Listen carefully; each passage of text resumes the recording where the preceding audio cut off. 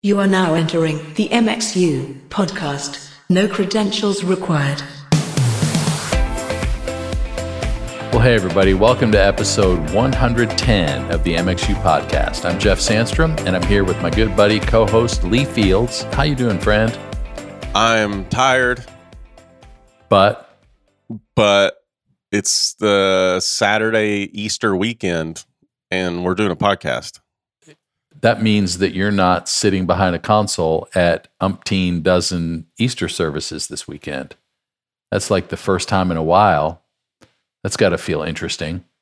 It's so funny. I just heard what you said, and I saw a text message come in to me and Aaron Padilla from this guy named Cody, who is the audio engineer at Bayside now, and Yeah. Aaron is now gone. And the text says, "My hands are shaking because you guys aren't here." Wow. Interesting. Yeah, so it's freaking weird, man. Yeah. It was Well- weird at Christmas, like I talked about that before, but Yeah. the Easter one is really weird because my father-in-law asked me today, he's like, "So how long has it been since you haven't had to do anything Easter weekend?" And I said, "Oh, it's been like 15 years. I just threw the number out there. I think it's been longer. It's been since 2005. That's 17 years. Yeah, Wow. it's a long time. But instead of sitting behind a console this weekend or leading a production team, you actually got to spend the week with your family on spring break away from your hometown, visiting other family and enjoying some of our nation's national parks, which is awesome. That's what we do, national parks. That's right. So where'd you go? We went to our, as a family, 24th national park in 5 years. That's amazing. And that's crazy. That is crazy. I think I've been to somewhere around 30 that the family hasn't been to in other places, but 24. My kids have been to 24 national parks. It's bananas. So this week we did the Smokies, Yep. which we'd done that before, but this was like, okay, since we started this thing, let's go back and get the picture at the sign. You know, that's how you know you've been. And Right. we get the little coins in the gift shop. We're totally that family. That's so funny. Yeah. And we went to Mammoth Cave in Kentucky, Okay. which if you're within a day's drive of that place, you should go. It's 400 miles of underground cave. What? Exactly. I had no idea it was that big. Yeah, dude. Yes. How far underground is it? 300 feet. I don't know if I'd make it. Well, where we were was 300 feet. So, and you have to go straight up stairs to get back out of that. Wow. So that was my MxU 75 walking check. Got that off the list.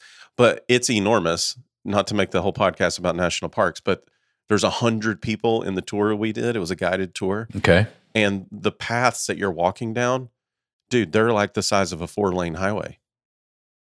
There's one room in there that's probably 200 yards across in this giant cavern.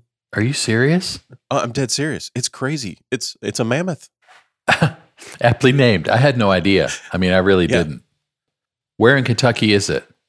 It's in Bowling Green. So Okay. it's a half hour north of Bowling Green. So after you visit the Corvette Museum, then you go to Mammoth Cave. Amazing. Yeah. So I think it's about an hour and a half from Nashville, an hour and change, Lexington, Louisville. It was 3.5 hours from Knoxville. So we just Yeah. did it in a day. We went out there, did the cave, did the Corvette Museum, and then we're home by dinner. That's so cool. Yeah. And then we did New River Gorge. So that's the newest national park, right? Yeah, it's only 2 years old in the national park scene. Okay, so I saw a post of you at this place. You Yeah. looked like, okay, so for anybody who's ever wanted to like be a rigger on tour, Oh my gosh. you looked like you were clipped in like a guy up at the top of the arena getting ready to walk across the catwalk, except that this catwalk was how far above the ground? 850 feet, No, thank you. I'm out. And how far did you walk? 3,000 feet. So over a half a mile. No, I'm out. It was insane. It was a 24-inch wide platform with nothing underneath it. So it's just attached horizontally to other structure. So under you, 1/4-inch piece of steel Nothing. And it's an And you're open, strapped it's an in. open grate. So you can see all the way down. Yeah. And, I'm terrified of heights. Yeah. Unless there's like water. I don't mind jumping off tall things into water. I grew up cliff jumping in the Smokies, 40, 50 feet. I've done that. I don't have any issues with that because you'll survive. Right. I think that's the whole point. Like, I can swim and this would not end tragically. That, on the other hand, gravity wins every time on that one. No, I think as soon as I get above about 20 feet and there's a hard surface, I don't do that. Yeah. Wow. So, we show up and they've got harnesses, and that's all I'm thinking about is riggers the whole time. Yeah. These people rigging in arenas or in churches for that matter. And I'm thinking of Zach Kimmery and his rock climbing hobby. And they put the harness on, or you put it on yourself. My kids are putting it on. And Rusty, our tour guide, who is like, yeah, I retired from the medical field. I wanted to conquer my fear of heights. So a couple months ago, I came and did this tour. I did it a couple days in a row. And then they asked me if I wanted a job. So I said, well, I guess that's a good way to conquer my fear a little more. So here I am. So this is the guy responsible for your health and well-being. Yeah. Who was more terrified of heights than I was 60 days ago. Oh, my word. So we put the harnesses on, and he goes, we don't have to pull them too tight today. Let's not worry that much about it. And on my kids, I'm like, yes, just cinch it as tight as it'll go. Yeah. Yeah. Because all I'm thinking about is me hanging upside down and it just completely flying off because it's not tied on. I do this weird thing when something bad can happen. I play the whole thing out in my mind, as horrible as it could be. And somehow I don't have panic attacks, but that's my life. That's amazing. I'm walking down this thing. It's shaking, by the way, because if bridges don't shake, they collapse. Right. Learn that. It's got to have a little give to it. Yeah. So a semi goes over this bridge, and it's like a California earthquake under there. It took us an hour to walk across, by the way, because every 50 feet he had a fact he had to tell us, and he couldn't remember them all, so he was pretty slow. So I'm you're just walking. You're walking under a highway. Yes. So there's people driving on this bridge above your head. Yep. And you're under it. Just and people are supposed to just think, oh, this is cool. No big deal. Right. Like when I saw the pictures that you posted, Jenny and the kids, the look on their faces are like, this is fun. The look on your face is, I'm terrified. Yeah. How much life insurance did I have? Yeah. And then, they get to the halfway point when you're the highest, you're at the 850 feet. And he's like, this is a great point if everyone wants to sit down and stick your legs off the side and take a picture. Nope. I didn't move. Nope. I didn't sit down. I didn't do nothing. Jenny and the kids sat down, and Jenny's all la la la, taking selfies and moving around. Ha. I'm like, no, thanks. I'd just be afraid of dropping my phone. I know. I wonder how many broken iPhones are in the bottom of that gorge. I got my phone out once. Like, how could you ever try to get your phone out of your pocket with two hands? That's what I did. I'm like, oh, you're holding $1,000 in your hand. It's basically right. And I don't have a case on mine because I'm trying to be that guy. Doesn't have the case because it looks cooler. And I'm like, this is where you need the OtterBox with the OtterBox over it. Right. That was the way I felt. When you're putting on your harness, you should have said, do you have an OtterBox that's for humans? Right. Just bounce. Gosh. No, Jenny could have walked across it with no safety. She was fine. Wow. Well, I know you guys had a great time, and I love the fact that you got to just dig in as a family and just have a great break and connect, all the things that should happen on a vacation. And it's meaningful, I think, that this year it could be around Easter and you weren't tied to a leash at a console. So good for you. Yeah. Well, and opposite of probably everyone listening, they have to do that. So this is not I got to be with my family because I don't work at church anymore. I think you've got to find time to do that. Right. If it can't happen on Easter or it can't happen on Christmas, then there has to be a strategic time where you say, okay, this is going to be my off, like where I'm just going to turn everything off and shut it down and focus on my family and, pour into those experiences. Because that's really, that's the thing about you guys in the national parks is that every one is such a unique experience. Yeah. It's not necessarily just about getting the photo and getting the coin, but it's you're making indelible memories with your kids, and they're never going to forget those times. No, they won't. And you know what I've found too is it's the most affordable way to have great vacations is national parks. Interesting. They are. So the annual national park pass, I want to say it's like $100, and it gets you into every park. But some parks don't charge admission, like the Smokies. It doesn't cost anything to go there. New River Gorge didn't cost anything. Mammoth didn't cost anything. You pay for the tour. It was like $15 a person. But all the parks on the West Coast definitely charge you to get in. But it's $100. And even state park passes, it's about the same, $60, $100, depending on the state. Yeah. And you get into every park. But then you can camp. That's cheap.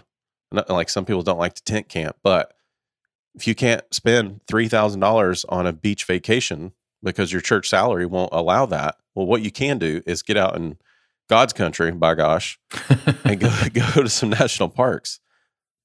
That's cool. Yeah, it is cool. I'm glad you had a good time.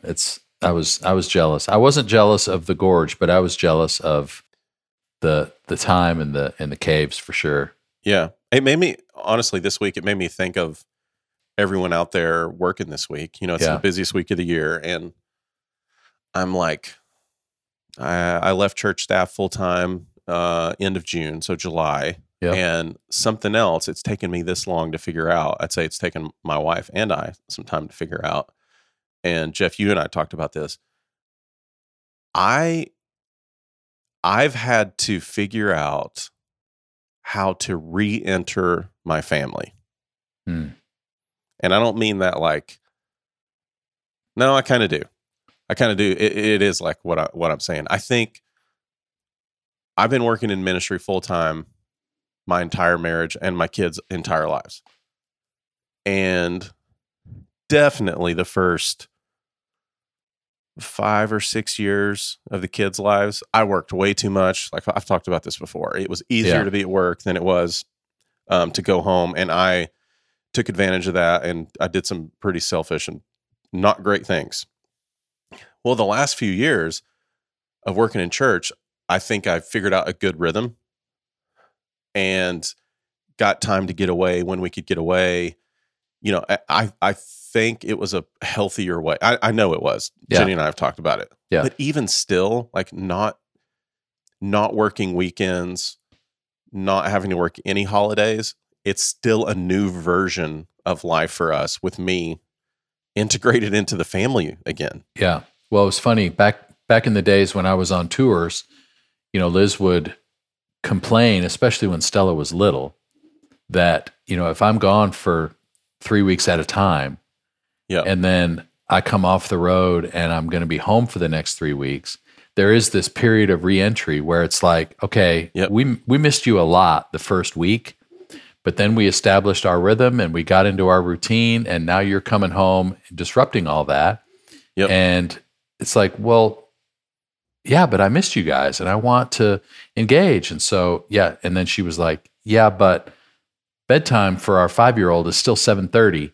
So you coming in and trying to have a party right after dinner before she goes to bed, it's like you're upsetting the apple cart here. We need to dial it back. And so there was that balance of reentry. And so to make that not just an occasional thing when you're on a tour, but to make that a regular part of your family's culture, I think that's good.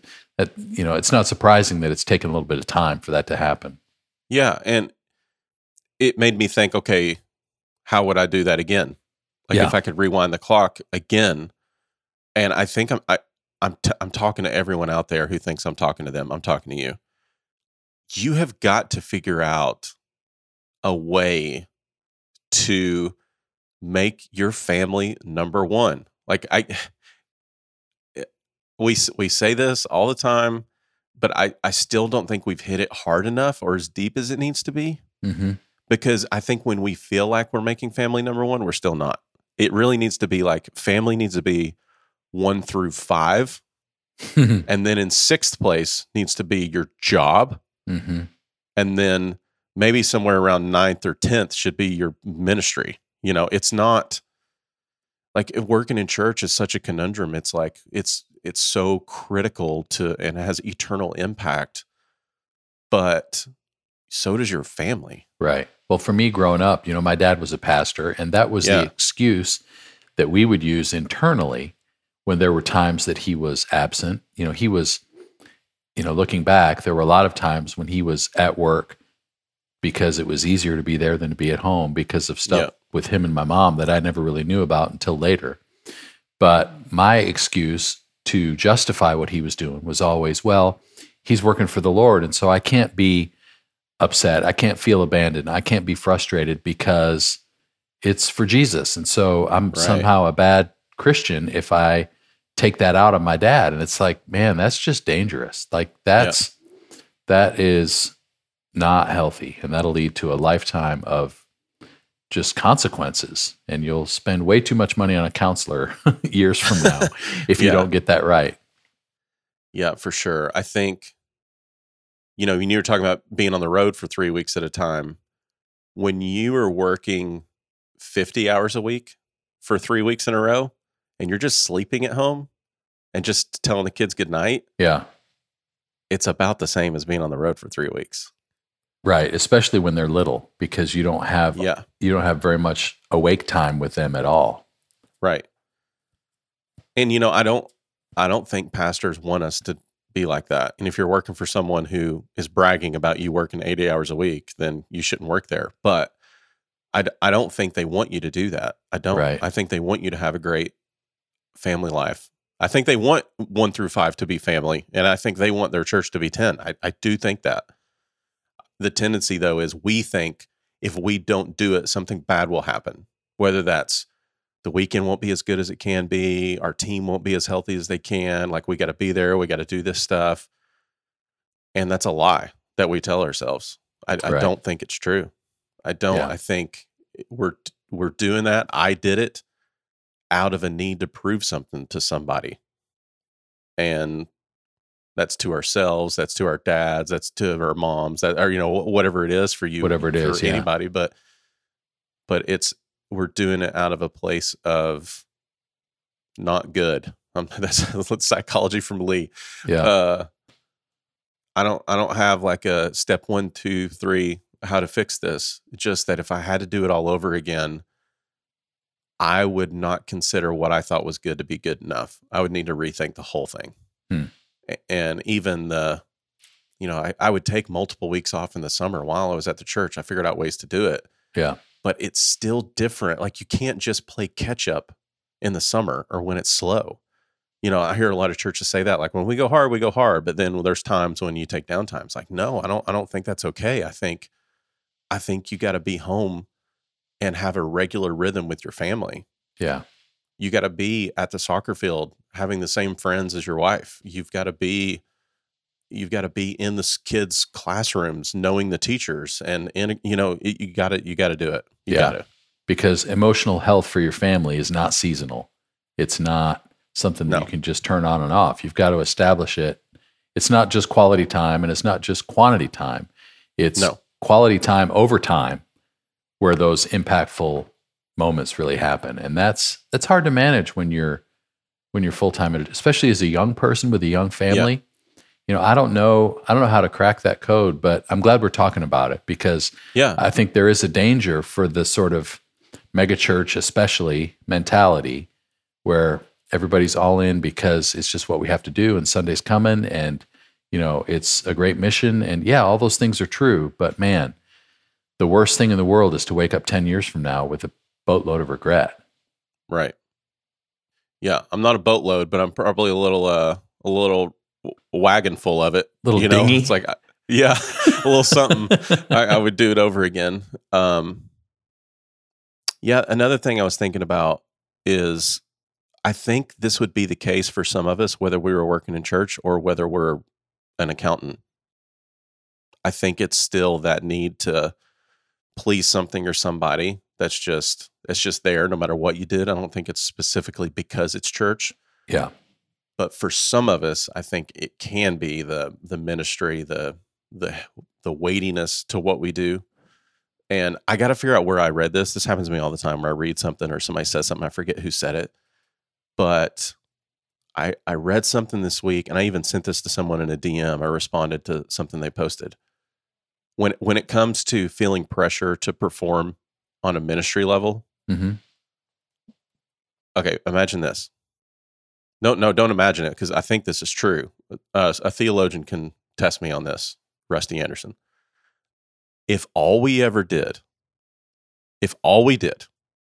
was just worshiped God, that's enough. That will preach. I really believe that's true. And the problem is, how many dysfunctional folks in ministry do we know personally who haven't missed a Sunday in years, but haven't worshiped in a long time? Yep. So let's just let that sit for a minute, and maybe we can move on. Okay, yeah. I don't know what to do with that, but something I've been really thinking about. No, I get it. That's really good. So we have a couple things that are really exciting that we want to let people in on. First, if you're going to be at NAB next week. Oh, yeah. When this episode comes out on Monday, basically a week from today, next Monday, if you're going to be at NAB in Las Vegas, you do not want to miss the Central Production, MxU, Ross, et al. NAB party.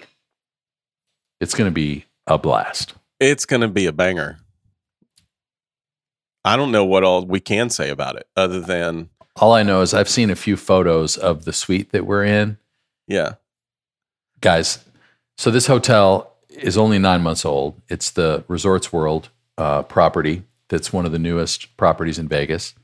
Which is where you'll find us anytime we're in Vegas now. We've switched. Yeah, it's we've switched. Hotel. Yeah. But this place that we're in for the party has only been used one other time, and it was for Paris Hilton's wedding. Yep. So it's, needless to say, pretty swank and pretty well-appointed. Let's just say that. Thank you, sponsors, for helping pay for it. Jeremy No Bagwell, kidding. Ross. Yes. So we're thrilled. So if you're going to be there, you need to sign up because we need to know who's coming. I think there's probably a few spots left, but we're already getting pretty full. So there's over 200 people signed up. I think it's Monday night, April 25th, 7:00 until we kick you out. Who's going to sleep in this room? We get it all night. Maybe me. Okay. So go to Central Productions Instagram, link in their bio, and go sign yourself up. It's free, but you do need to register because it's going to sell out because we can only have, I think, like 300 people. So only 100 more people or so are going to be able to get in. That's great. The other big thing is we need to talk about what's happening this fall because we've gotten some plans that are starting to firm up for the next iteration of the MxU Live Tour. It's happening. Yes. Again, we have cities picked out. We have dates picked out. We are very close to locking in those cities and dates and venues. That's the only thing we're waiting on is just jumping through some paperwork with some churches. So as soon as we get that, it could be this week. And then next week's podcast, we're announcing the whole thing and tickets are on sale. We also have confirmed a worship band. Yes. That I'm freaking stoked about. Yeah, me too. So for those of you who haven't heard, our approach for this event is going to be like the day 2 event in our 2-day events last year. So basically it's designed for a team. So it's not just come and learn how to mix audio better. It is a team day. So we're going to have specifics on audio, video, and lighting. We're going to program a whole worship set with lighting. We're going to talk about video and camera operating and directing. We're going to talk about how to run a sound check. We're going to talk about best practices for putting it all together. It's basically throughout the day, you're going to be guided through how to execute a 20-minute worship set with you and your band. And the conversations that happen about leadership and about just the practical nuts and bolts side of what we do, everything from planning center to, multi-band compression and everything in between. It's just, for me, it's been the highlight of anything we've ever done. So to bring that again is going to be amazing. It's going to be awesome. And we're not letting anyone in unless you bring at least 10 people. Yeah. And if you're from a small church, grow your team in the next few months because we're going to need you to show up big time. Maybe not 10, but we don't want you to come alone. You need to bring as many from your team as you can because it's designed for everybody to learn together. Yep. That's awesome. So hopefully next week we'll have some more news on that. If not, ticket sales. Yeah. It's coming quick. So another big thing is that this summer, you're going to spend a few weeks mixing front of house on a tour, which you haven't done in a while. I don't know. It's been a long time since I've done an actual tour.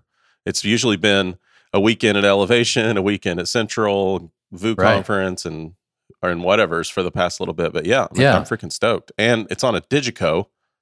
Come on. There, I said it. Everybody's like, oh, Lee is a Yamaha guy. Lee only uses Yamaha. Sometime between now and June, you're going to have to figure out how to build a show file because I don't think your Rivage file will convert to a Digico 338. It will not. It will not. I've actually mixed on the 338 at Central a couple times. It's a great desk. It is a great desk. And luckily, if you know any Digico console, you can basically mix on any Digico console. That is one really nice thing about them. So that's going to be awesome. But what's funny is you should be on this tour also. Well, I really don't want to go there because it hurts my heart a little bit that we're not going to be there together. I know.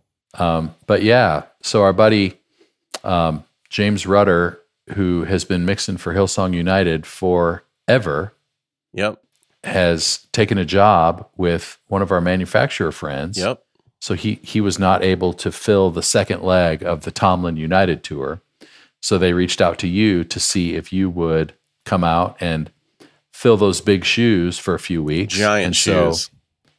So it's not a permanent assignment. It's not a forever thing, but for a few weeks, you are going to have a blast. It's going to be ridiculous. I went to San Antonio. I guess it's been 2 weeks now to see the show, meet the band, hang with James and Brad, which we need to get them on the podcast, I think.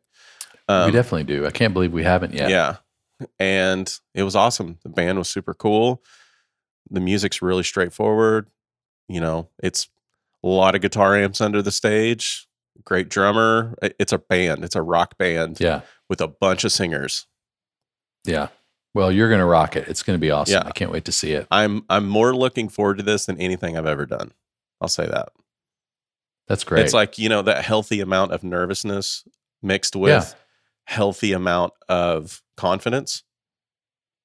Because, they're, besides Tomlin, who's on the tour, it's like the biggest worship band on the planet. It's a pretty big deal. It's a very big deal. So I don't take it lightly. It's super honored I even got the call. And one of the best mixes I've ever heard, was James mixing United on the Empires tour in Phoenix. I flew to see that show because of what people were talking about online visually. I wanted to see it in person, and then I went and heard it. You've talked about that before. I have, and it was one of the best things I've ever heard. And I think he even said he remembers that show of it sounding particularly good. We talked about that before. And so, when I got the call, I was like, bro, are you kidding? Let me check my schedule. Give me a few days to respond, guys. And I was like, of course I'm going to do this. It's freaking Hillsong United. Yeah. So, I'm stoked. That's awesome. So while you're doing that, I'm going to be getting ready to do a few dates with Dude Perfect, of all things. So I told Dakota you're doing that, and he's like, when are we going? Well, I'm going to figure out how to do some trick shots before then. So I want to blow the guys away with my ability to throw my car keys against the wall and they just stick to a hook. There's jokes there, but I need to come up with better jokes on this one. Yeah, well, every time you call me now, I'm going to just answer like FaceTime doing a trick shot of something. That's funny. Yeah. No, but that'll be fun. I know a bunch of the folks on the crew for that tour, and they reached out to me because actually James Rudder had mixed for them on the last big tour that they did, and because of his new job, and they've had a new baby, so he's otherwise occupied. And so basically it takes both you and I to fill James' shoes. Big shoes, Yes. big shoes, like you said. But yeah, I'm super excited. So if you have a chance to get out to a couple shows this summer, you can come see me and or Lee, and we'd love to hang out. Space 6 feet apart with mask on and checking vax cards. I'm just kidding. But Okay, so I saw a guy at the airport yesterday. I mean, folks, can we just get over ourselves a little bit? There's a guy waiting in line to board, and he is double masked with a face shield. Still. I feel bad for people like that because he's genuinely fearful. Right. He's actually afraid. It's changed his life in such a way that he's afraid. That's not virtue signaling. Like some people are, wearing a mask on a sidewalk. And they're just letting people know that they're nice. That driving a mask, driving down the street by themselves in their car. Yeah. That is genuine fear. And it makes me sad. Yeah. It makes me as sad as using drum samples. I was just like, how can we get this back to audio quickly? I like it. Yeah. Well, that's good. Well, you know what else today is, Jeff? Today is technically day 76 of the MxU 75. That's true. But when we recorded it, it's day 74. That's right. Tomorrow's Easter Sunday. And our special guest today, he's not really a guest anymore. He's like an extension of the team. Yeah. He's our health coach. Yeah. And here's a little teaser to stick around for the end of the interview. I haven't done this yet because I've been on an airplane all day and it's day 74, but you weighed in and you took your measurements. I did. And I was freaking floored. But you got to stay till the end of the interview to hear. All right. Well, let's get right to it. All right. Well, we have made it. By the time you hear this, it'll be Monday morning for a lot of you. And that will mean that we have completed all 75 days of the MxU 75-day health challenge. Congratulations. We are joined once again by Dr. Barrett Deubert, who's going to just help us celebrate, help us process some of what we've all learned. And Barrett, let me just say, first of all, thank you for partnering with us on this, for being such an encouragement. I know that a lot of folks have loved the videos every 5 days of you basically just laying down what we're doing and making it plain, making it simple, making it doable. So thank you for all of the structure you've provided and just the guardrails and the guidelines, because I know for me, I would have never been able to do this without that kind of structure in place. Oh yeah, you got it. Like I said in the beginning, to me, it truly is a privilege and honor to serve another community, just in creating health changes, lasting health changes, hopefully. And everyone needs a plan. Without vision, we perish. And so we need a plan, whether that's a Bible reading plan or a personal growth plan or a nutrition plan. It's so important to have accountability and a plan. And it's so vital to have a community. That's why, when I saw there was 1,500 people signing up for this program, it was very encouraging to me to see how many people are willing to at least put their foot in a water that they may have never touched before. I guarantee that if we look around 1,500 people, there's probably 1,499 people that didn't do it to the capacity that they probably wanted to. That's just reality. And so, what do we do from here and how do we keep it going? That's awesome.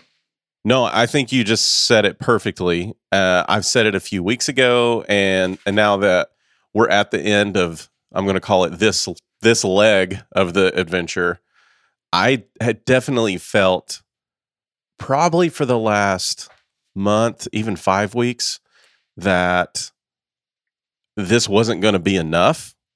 And like you said, I didn't do this perfectly. Let me just come out and say that. I did not nail this 100% all 75 days. Jeff and I were in Vegas a few weekends ago. Jeff was really, really good, and I was very proud of him. But I broke a few rules. I'll just say that. But I didn't go crazy with the food. I don't know if you noticed that, Jeff, but no, I definitely did. Yeah, I kept it pretty chill with the food. But it's Vegas. I'm sorry, Doc. It was just what I had to do.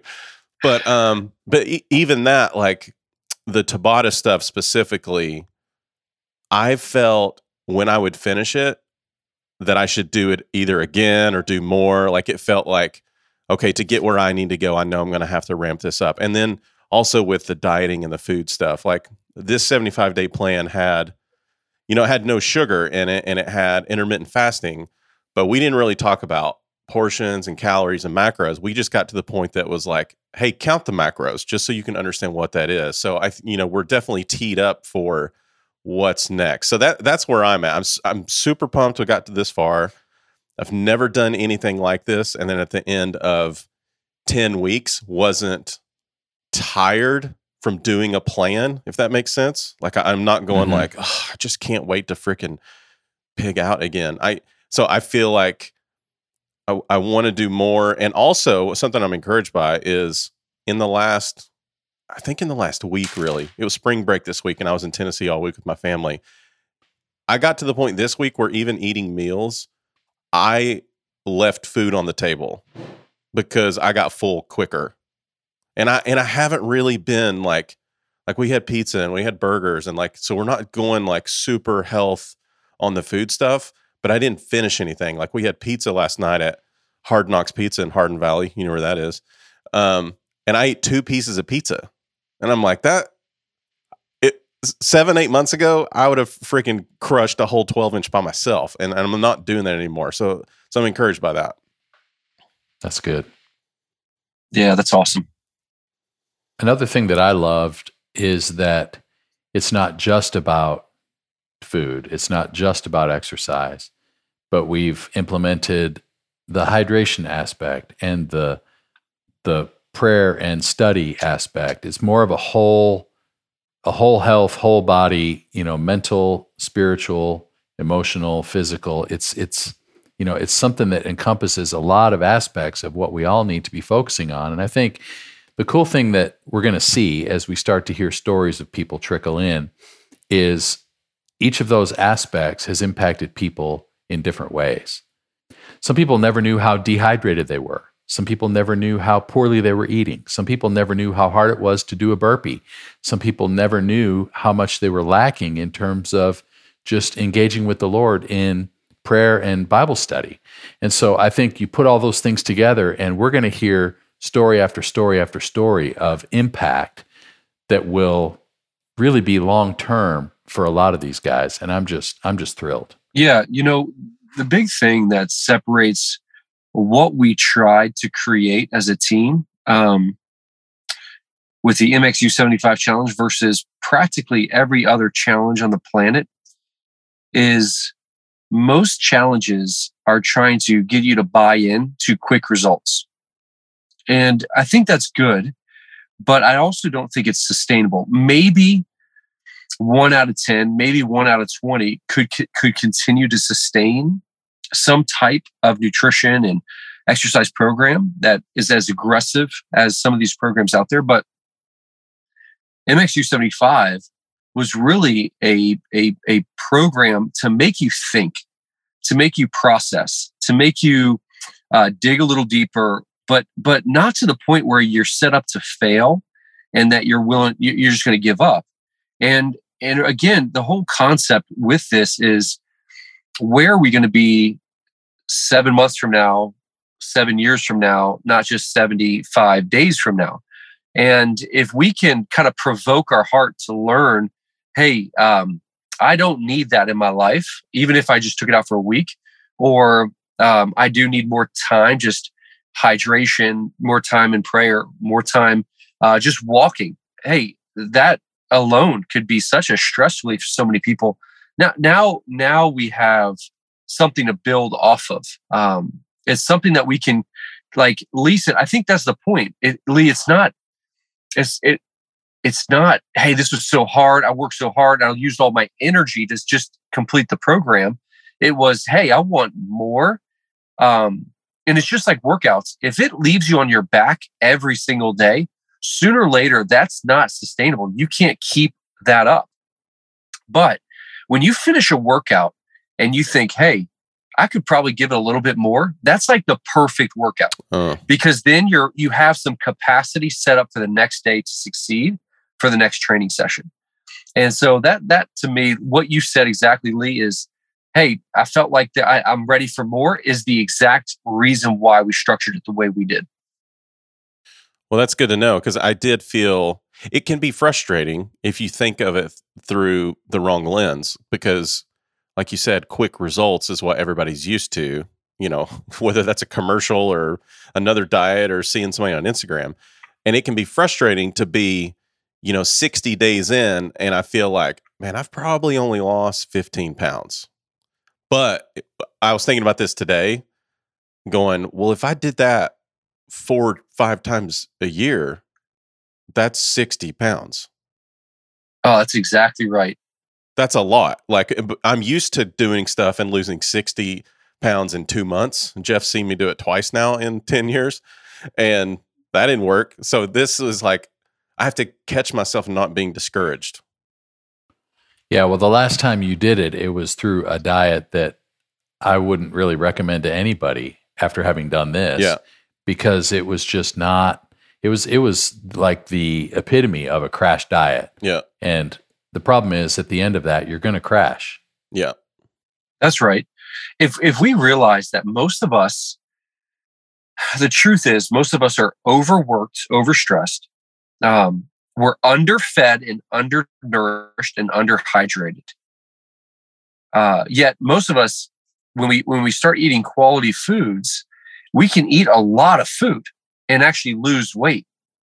And so to me, that's the coolest thing, is I like to eat. I eat, 3,500 to 4,000 calories a day. I can slam some food. Dude. But you know what? Like, if you and this is one of the biggest principles of weight loss right here. If you have created hormonal imbalances due to poor nutrition, which is really high sugar, high alcohol, high inflammation levels, then your body is really, really sucky at burning fat, really bad.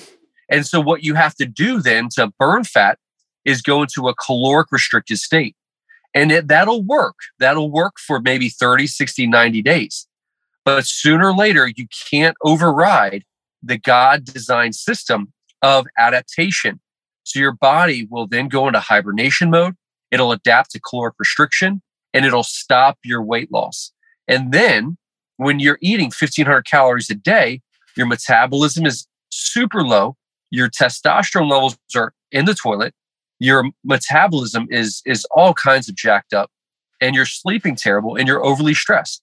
We're undernourished, and we're overly worked. And so when we start rebuilding these foundations of stress relief and diaphragmatic breathing and hydration and low inflammation levels and movement, it may not be like this grandiose, huge plan, but when we stack all these together, what we're really doing is changing our internal environment, things that we can't see, and that produces long-term results. Every single time, it'll produce long-term results.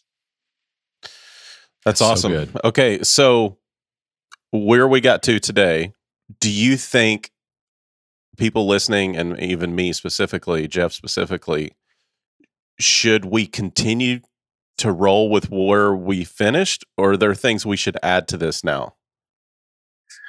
Yeah, so I think we keep rolling with what we've done, right? So let's just call it, hey, we're doing about 30 minutes a day of like intentional, quiet time, study, prayer, reading, meditation. Okay.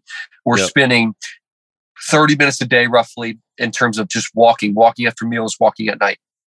We're consuming half our body weight in ounces of water every single day. We're trying to consume 3 big meals a day with no snacking. Maybe once every couple of weeks, we fast for a day. And now we've created this foundation, this true foundation that is solid. And if we're checking those boxes every week, week over week, you will continue to see results. And then it's like, hey, okay, I'm ready for the next thing. I'm ready to take my fitness to another level. So now we start adding a little bit more in the fitness component, a little bit more strength training to improve your hormone regulation. then it's an evolution. Hey, we really want to like die to the flesh. We're gonna do a 5-day water fast. We're gonna do a 30-day paleo Whole30 program. And what's great is if you have this foundation and you do these 30-day challenges that are a little bit more difficult, it's not like going from 0 to 100. It's like going from like 80 to 100. And then you can always go back to your 80. And now you have a sustainable program. But if you haven't built up at least some level of foundation, then it's just this kind of pendulum swing and you're gaining and losing, gaining and losing. And so to me, I think it's definitely, hey, if you're not hitting the foundation, then it's pointless to move on. Let's just keep checking those foundational boxes. That's really good. Well, for me, one of the things that has been most surprising, honestly, is how much better I have felt since the very beginning without alcohol. We've talked about this before, and how difficult it is for your body and your liver and other internal organs to process alcohol, to the point now where I'm like, hey, I kind of started a little bit before February 1st on the alcohol thing because I'd gotten sick mid-January. And so I haven't had a drink since like January 12th. So for me, I'm like, I don't even know if I want to go back to what I was doing because of how much better I feel. Now, I'm not saying I'm never going to have a drink. I'm not saying that I'm never going to go there, but I'm honestly at the point where I ask myself, is it worth it?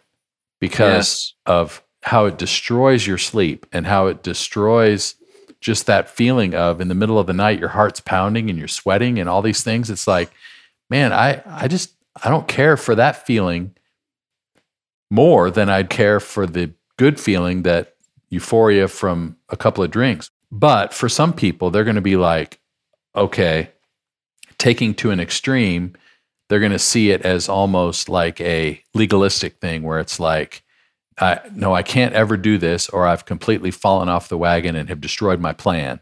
So when there are things, maybe not with alcohol, but like with an occasional dessert, or with, things like celebrating at a birthday party and you're going to have a glass of wine, or you're going to have, like, how do you coach people to, because some people hear moderation and they think, okay, I can do a little bit of that every day.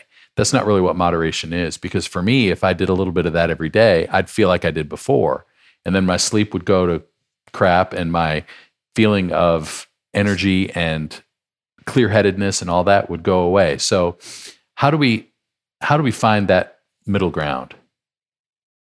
Yeah, man, that's so good. I think, first, to your point, that is the light bulb moment. That's the key. It's, I'm not willing to exchange how I feel for X. And you define what that is. But even to me, I ask myself that every day. Is it worth it? Is it worth my sleep? Is it worth, because in my morning, when I wake up in the morning, is it worth my energy levels? Is it worth how I feel? Is it worth not being able to train the way I want to the next day because I'm sluggish or I'm tired or I'm inflamed? So I think everyone has that question they can ask themselves is it worth it? And then the second part of your question would be, man, everyone's in a different spot, right? So it's kind of hard, like you mentioned, law versus grace. It's kind of hard to say, all right, everyone just one drink a week. Well, would that work? It could for a lot of people. It could be a good plan.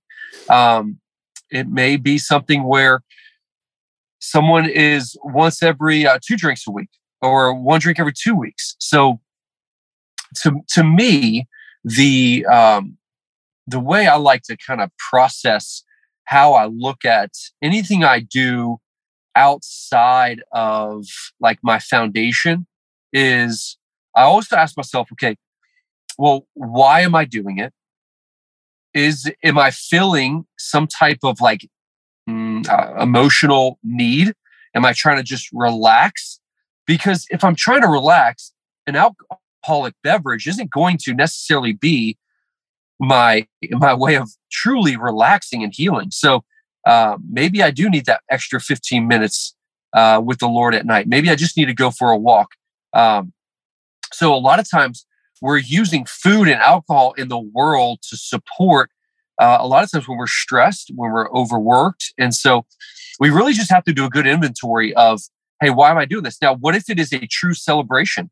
Great. Let's celebrate. Let's enjoy a night. Let's enjoy. But I guarantee there's not a celebration every 3 days of your life, right? There's usually a celebration once every couple of weeks. So the why is really important behind what we do, because that'll define how we do it for the rest of our life. And then, that's good. And then then we're not caught up in the law. And when we break the law, then we have guilt and shame, and then we just get thrown off of this. Well, I'm just not going to do it anymore, right? Yeah. And that's where you really get into the psychology of food and really what we put in our bodies, what we do to our bodies. Why are we doing it? And I think answering that question will help define how often you do it and what you're doing to it. That's good. Some people, I'm just so you guys realize, I'm just using alcohol as an example, because some people listening are going, well, I don't drink anyway, so that's not a big deal. But what about soda? What about candy? What about those, desserts? It's like this same thing applies to all of those things. So it's not just alcohol, guys. It's, everything that we've sort of tried to kind of get our bodies to detox from, all of those dangers. Sugar is the biggest problem that most of us have, whether that comes from overeating, empty carbs, or whether it's actual, candy, desserts, sweets, that's a big deal. So it's not just alcohol. No. We're talking about all these things. Yeah. Mine was overeating carbs. I think that was that satiated feeling of, pounding a giant burrito from Chipotle and a bag of chips and guac. And then it's like, you feel so full. I felt like I had to get to that point every time I ate. So now, like I said, just in the last week, probably 2 weeks, I feel like I don't have to do that anymore. So in some ways, I'm looking forward to the next 30 days or so of, well, okay, so what's that going to be like now? That because that's probably cutting 500 calories a day just right there, just in a few extra bites in a couple meals. Yep, exactly right. That's good. Well, we're gonna hear stories from a lot of people about their successes and their challenges, and I just want to, take a second to, I don't know, it's not bragging at all, but I happened, before we got on the call today, I stepped on the scale, even though it's a day early, because I wanted to be able to know, like, okay, this is day 74 technically when we're recording, but I weighed myself and I did my measurements. Now it's, Easter weekend, Saturday, so I didn't get my body fat analysis, but I was shocked at the scale. I didn't know you were doing this. I didn't either until I did it. So the measurements for me were the largest part around my belly, the largest part around my thigh, and the largest part around my biceps, and my body weight. So over the last 75 days, I've lost 30 pounds, guys. Come on, man. Way. No way. It's so emotional for me, because it was something that I never thought would happen this quickly. And it wasn't like I'm totally depriving myself. Like, we ate, especially when I was home and not traveling, we eat good, full meals. Like, my wife cooks great food that's mostly paleo all the time. So it's not like I was starving. I was just eating right, eating better, eating whole foods. And then my belly has decreased 4 inches. Come on, man. And my thigh 3 inches. Oh my gosh. I'm like, what in the world? Like, it's so encouraging. So, part of it for me is like, gosh, I've got to keep going, just because I want this to be like, I want this feeling to be something that I can hold on to for a long time. So that, plus the gains that I've seen in terms of endurance when I'm working out and other things, it's like, man, I'm with you, Lee. I'm kind of looking forward to continuing to step up the intensity in the workouts so that I can continue to get stronger and continue to sleep better and all those things. So anyway, I don't say any of that to brag. I just say, for those, you should brag. That's absolutely brag worthy.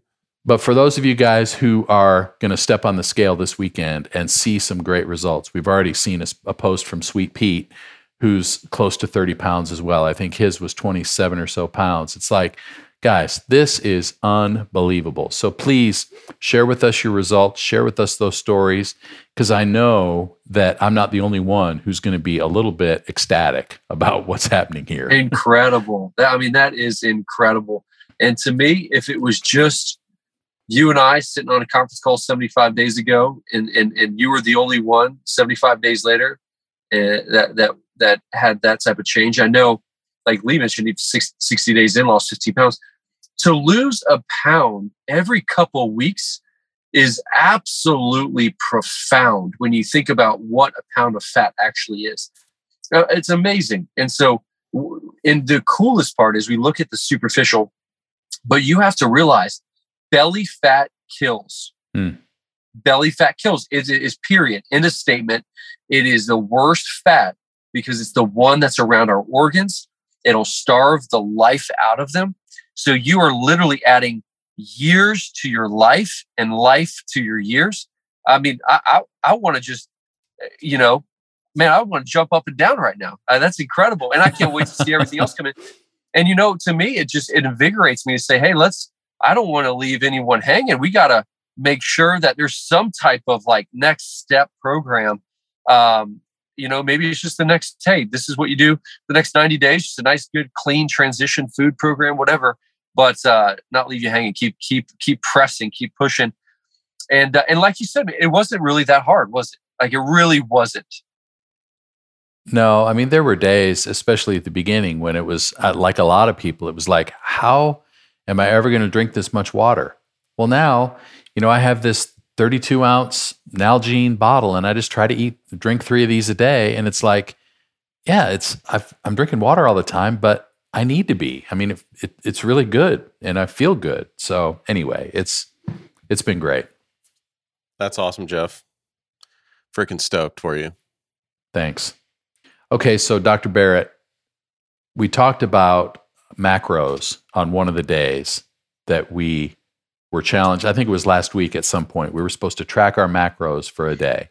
So for those of you guys who had to dig into what that means, it's basically analyzing within your diet how many of your calories and how much of your nutrition is coming from protein, carbohydrates, and fats. So if we have people who are trying to dig more into the nutrition side, I know for me, especially when I tried to eat whole foods and eat clean, I usually blow it on the fat because you put avocado on something or you put olive oil on something or whatever, and it's just like fats are higher than they should be or higher than the other two. So is this like a 40-30-30 percentage-wise of how we're supposed to be thinking, or what's the best way to think about macros? Yeah, so you nailed it. I do. If someone is really interested in dialing in their nutrition, right, it's all about finding a good balance and then building slowly over time to reset the metabolic system. So we're usually going to start people off at 40-30-30. So that's 40% carbohydrate, 30% protein, 30% fat. And we're going to... And that's basically on every plate, right? I mean, that's every meal. Yep. That's what your goal should be. Yeah, every meal. But really, sometimes at the end of the day, there's not really a perfect balanced plate. So that dinner, you're going to have to usually adapt a little bit more, whether pull a little fat off or add a little bit more protein to balance out that daily intake. Because really, you have to look at nutrition as not a singular day, but a consistency of over the course of 30 days or 60 days or 75 days. And so if you're hitting your macros 95% of the time over the course of 30 days, you will see results.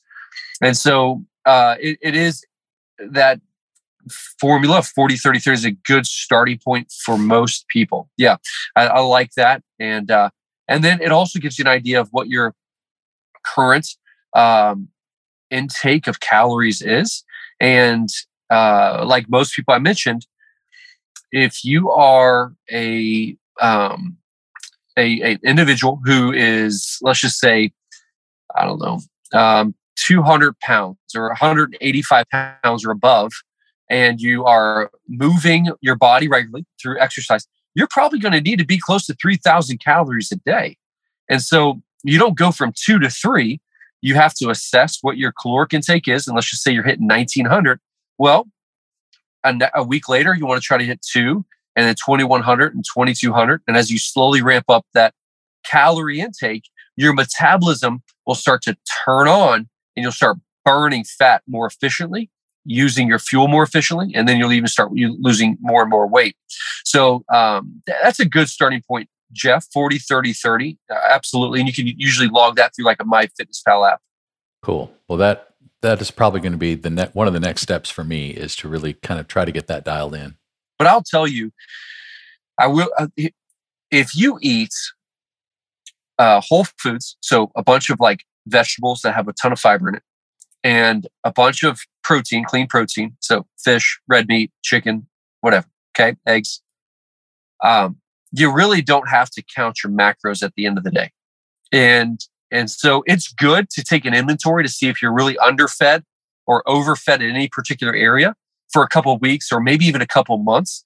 But over time, when you learn the relationship with food it's fuel, it can be very palatable, but it's fuel, and how to balance your fuel properly, then you can look at a particular food item and know, hey, this is way too much. I need to pull back in this other area. And then it becomes just a natural thing that you do with your food intake daily. That's good. Well, for a lot of people, one of the things they've learned through this process has been to treat food as fuel instead of food as a source of pleasure or emotional fulfillment. Oh, yeah. Or food is like a whatever hobby. that, right. Food's like a hobby or a side hustle. It's like or a girlfriend. Yeah. Totally. That's a big shift. You've heard people say that so much, but sometimes when they say it again, it's like, of course, like you have to think of food as fuel, not what am I about to go enjoy? Where am I going to go? What's going to taste good? Do that occasionally when you go out of town, you go on vacation, go to Vegas, nice restaurants. We enjoy that stuff. But like, stop thinking, where am I going to lunch today so I can just freaking crush a whatever. Right. Yeah. And I will say this is whether you're with the MxU community, going forward nutritionally, have some accountability, don't ever go at it alone. Like, we need accountability. We need someone to say, hey, how you doing in your walk? Like, hey, how are you doing in your nutrition? Like, hey, how many times you trained this week? And doing life with people is the way I think God designed how we're supposed to exist. And so keep it up and reach out. Obviously, if there are people in need, and you guys will get the input, but if there's 100 people that say, hey, I want to keep this thing going, well, let's make sure we allow that to happen for people. Yeah, that's great. I know I got to keep going. Like I said, like I feel like I just now got to the point where I'm ready to like shift it into another gear, but I'm going on the road. 6 weeks from now, I get on a tour bus for a month. And I know that if that foundation's not triple as strong as it is right now, that's going to be dangerous for me. So I've got to like really firm this up. That's good. Well, once again, Dr. Barrett, thank you. We're going to come back and get input from you on maybe how to make this sustainable. I'd love the idea of having an occasional check-in, but also to have a plan moving forward. So I think especially on the nutrition front, I think it'll be good for people to continue to hear from you and continue to work together to figure out how to keep getting better. We talk about MxU is designed at its core to help us get better, and for a lot, it started with us getting better at mixing audio, and then getting better at how we lead our teams and getting better at fostering community. Well, now we're getting better at self-care and literally, caring for the bodies and the spirits that God has given us. So I love that this, even though it's not specifically about gear, technology, and production, it is so important. So again, thank you so much for the vital role that you've played in this. And I'm stoked. I cannot wait to hear everybody's stories. Oh yeah, man. Me too. I'm looking forward to some follow-ups.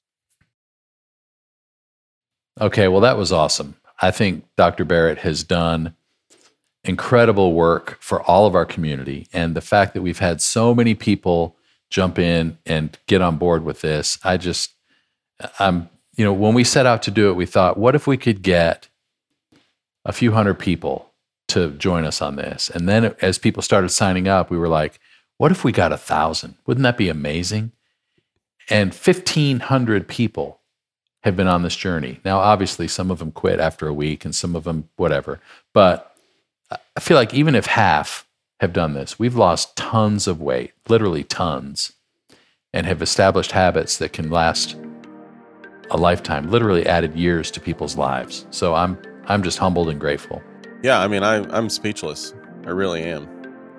We kept it to ourselves a bit because, some of the stuff's pretty private, but the emails and messages that we get still, it's just like what we're doing is way more important than lighting cues, cameras out of focus, and snare drum samples. Yeah. I know. We don't have to get specific, but just one story. I mean, we have a guy who emailed us both and basically said, I was on board with this thing. I was just feeling so sluggish and so out of it, and went to the doctor. And now he has a stent and had a bypass procedure, and is like, his life was saved because of just awareness of what was going on through this challenge. It's just crazy. So gratifying. But there's been dozens of stories that are that heavy. Yeah. That's been the craziest part to me. Yeah. I'm stoked to keep going too, man. Yeah, me too. Well, dude, I'll see you in a week in Vegas. We're going to be partying. I cannot wait. What day do you get there? I'm actually coming a day early so I can just hang out with Adam. They're doing their album release at the church.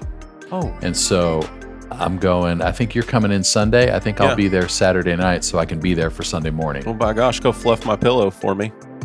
Gladly. We definitely just sleep in separate rooms. Yeah, just for clarity's sake. Yeah. Awesome. Well, I can't wait to see you in person. Yeah, man. All right. Well, thanks everybody. It's been a good one. We'll see you next time, and we'll see if we can find Mr. J Desai. He's been mysteriously busy lately, like Easters. Yeah.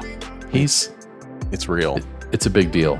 Plus, he's a little bit of a man of mystery anyway, and so sometimes Jay will pop up on things, and I'm like, I didn't know you were there, and he's like in a photo with some super celebrity, with Gene Kim, super celebrity Gene Kim. Yeah, Gene Kim and Ryan Lewis and Joseph Morakovitz like hanging out for dinner in Atlanta. It's like, it's awesome. Okay, well, thanks for inviting me.